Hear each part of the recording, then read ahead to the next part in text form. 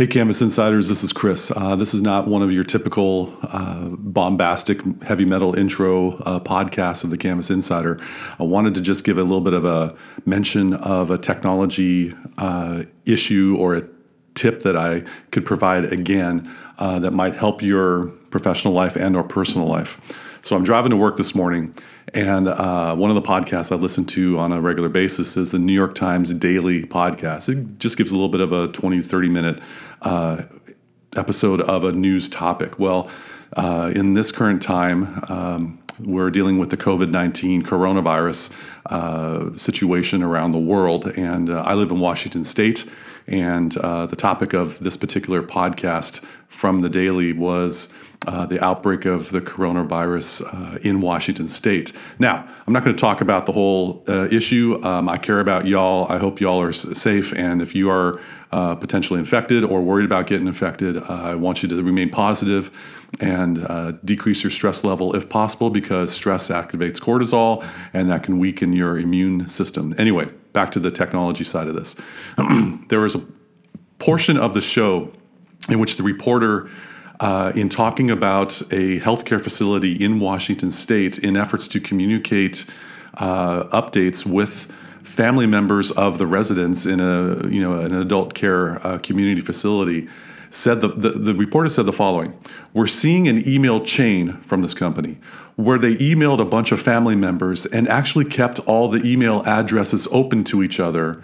And subsequently, the family members have been responding over and over again with their outrage and frustration about not getting the information they want." Now, totally understand about the families not getting the information they want. It's really difficult times to get accurate, up-to-date information about loved ones and people you care about. What I want to lock in on, at least draw attention to, is the part where the company emailed a bunch of family members and actually kept all the email addresses open to each other. That means that all of the email addresses were on the to line of an email. And if you go back to episode 1 of my Canvas Insider, the first actual episode, I talked about the power of the BCC, the power of the blind carbon copy.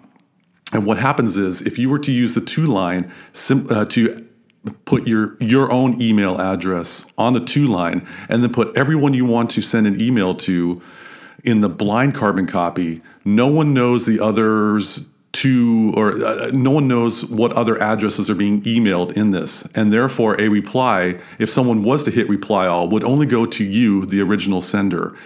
I think what might have happened, if what I'm interpreting from this quote, is that this company just set off a mega thread of replies in which family members receiving this email are hitting reply all, and this is propagating an email thread. Naturally, this is going to cause a whole great deal of stress for people, not only from information about their loved ones about this horrible illness, but also it's flooding their email inboxes.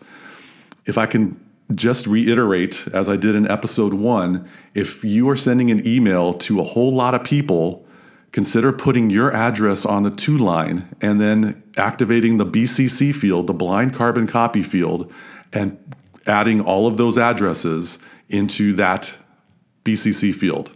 Therefore, no one knows who else is part of the email thread, and all replies come directly to you. You only have to worry about your inbox management, not everyone else. Anyway, I think I've rambled on enough about this. This is Chris, the Canvas Insider. I appreciate your time on this, not quite an episode, but just want to make you aware of how we can take steps to keep our email hygiene safe, and a tip to maybe decrease a lot of stress for people by using that blind carbon copy line. I look forward to seeing you in episode 11 when the schedules permit. Thanks for listening.